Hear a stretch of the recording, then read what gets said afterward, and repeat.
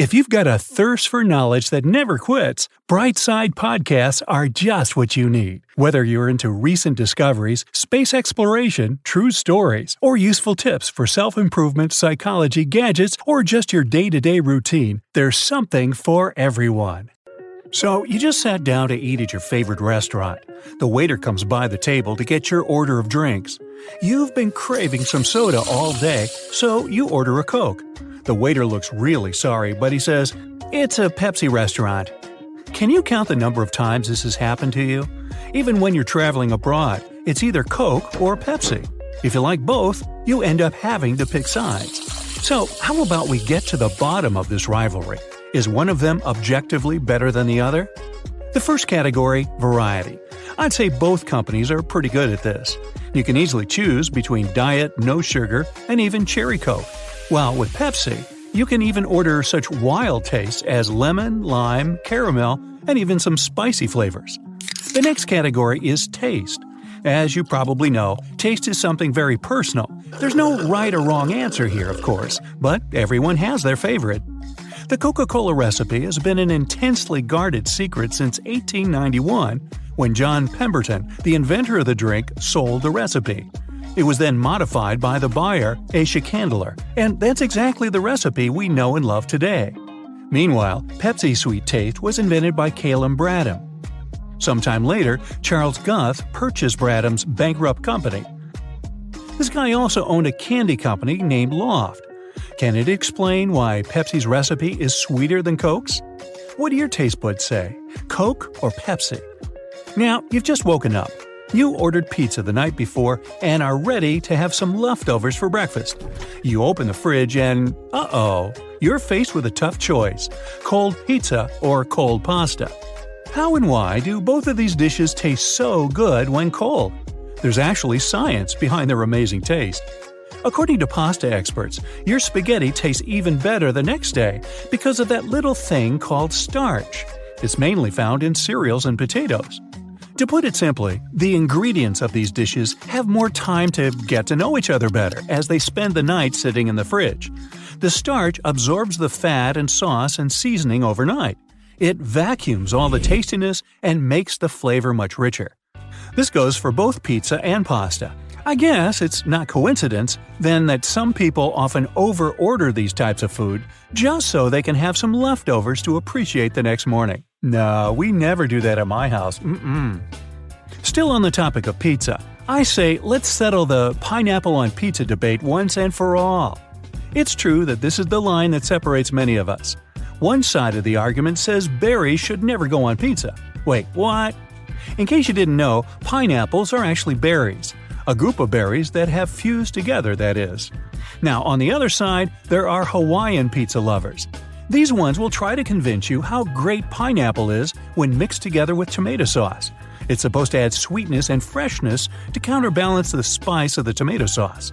So, what do you have to say about that? Yay or nay? Oh, and have you ever tried pineapples on burgers? Yep, they have Concord burgers as well. Some fans say pineapple plays the same role as pickles. It provides that sweet, salty, and tangy flavor that your burger experience is in dire need of. Now, no twin is exactly the same, except when it comes to Twix bars. If you're the one to pick sides, then I guess you've already picked yours. Now, tell me, are you the left Twix or the right Twix fan? Does it make any difference? Or is it all just a genius marketing move? If you've bought Twix over the last years, you've probably been faced with three options: a regular package, a package that is said to contain 2 left Twix bars, and another one that contains 2 right Twix bars. Now, as you may know, Twix comes in pairs. But in 2012, Twix's manufacturer Mars took this to the next level. They began to claim that the bars were not identical twins. Through very humorous commercials, Mars gives the consumer the idea that the production process for each bar is different. The story is that the Twix inventors, brothers Earl and Seamus, once reached a breaking point, quite literally. They disagreed on chocolate pouring techniques and caramel consistency, so each brother went on to found his own company.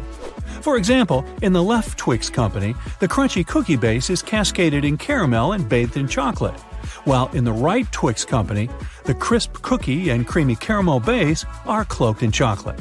Now, if you ask me, this sounds like a bunch of synonyms thrown together. Hey, I like synonyms, especially on my oatmeal. Anyway, some excited fans have even gone as far as to fact-check if there are any real differences between the left and right Twix bars. It turns out that the left Twix was just a little bit crunchier.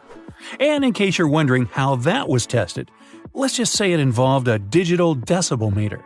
The bars on the left average 72.3 decibels in crunchiness, while the bars on the right average 69.6 decibels. So does that mean louder tastes better? You tell me. Fans think it might be due to the packaging or storage of Twix chocolate bars. They suggest it's less about left versus right and more about top versus bottom placement.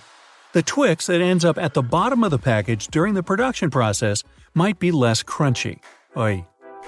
Now, I'm sure every country probably has some other dilemma, but here in the US, I'd say the main one is the peanut butter over or under the jelly debate. If you've ever been young, raise your hand if you were ever in that demographic, then you must have developed a preference. While some responsible grown-up was packing your lunchbox, what did you scream, jelly first or peanut butter first? People around here have strong opinions on how to make the perfect PB&J sandwich. Some say that the peanut butter lays the perfect foundation for your favorite jelly, while others say that jelly goes first since it's thinner and spreads more easily. Well, the question remains, what side are you on? If you had to pick, would you say you are a taco or a falafel person? You might be thinking, are these even comparable? And I'll say, oh yeah, they're both great but serve completely different purposes. Some definitions here. Taco, a Mexican dish made up of a fried tortilla, folded and filled with chili beans, lettuce, and your choice of meat. Falafel, a Middle Eastern dish that is basically patties of ground chickpeas or fava beans, seasoned to perfection, stuffed into pita bread with lots of different sauce toppings. Well, I'm not sure I made my point here, or have I? If this has made your mouth water or encouraged you to run down the street to buy one dish or the other, then I guess I've succeeded.